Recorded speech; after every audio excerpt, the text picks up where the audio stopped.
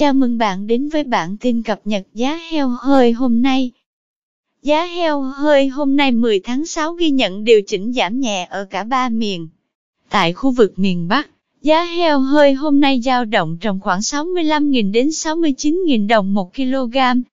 Giá lợn hơi giảm rải rác ở một số tỉnh thành miền Bắc.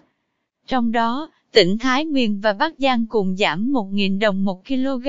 Hiện thu mua trong khoảng 66.000 đến 67.000 đồng một kg. Một vài nơi tiếp tục neo tại ngưỡng 69.000 đồng một kg, gồm Hưng Yên, Phú Thọ và thành phố Hà Nội.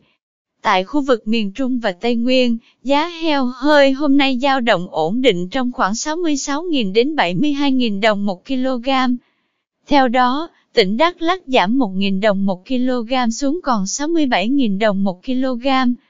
Tương tự, sau khi giảm 1.000 đồng một kg, tỉnh Bình Định ghi nhận mức thấp nhất khu vực là 66.000 đồng một kg.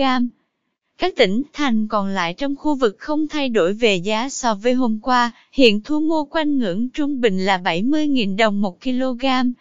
Tại khu vực miền Nam, giá thu mua heo hơi hôm nay giảm từ 1.000 đồng một kg đến 2.000 đồng một kg.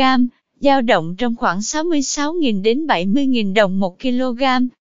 Cụ thể, thành phố Hồ Chí Minh giảm 2.000 đồng một kg, đưa giá thu mua về mốc 67.000 đồng một kg.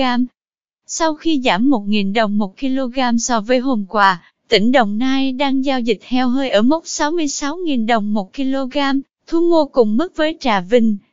Các tỉnh còn lại không có sự thay đổi, duy trì giao dịch với khoảng giá từ 67.000 đồng một kg tới 70.000 đồng một kg. Cảm ơn bạn đã theo dõi bản tin cập nhật giá heo hơi hôm nay. Chúc bà con chăn nuôi một ngày mới tốt lành.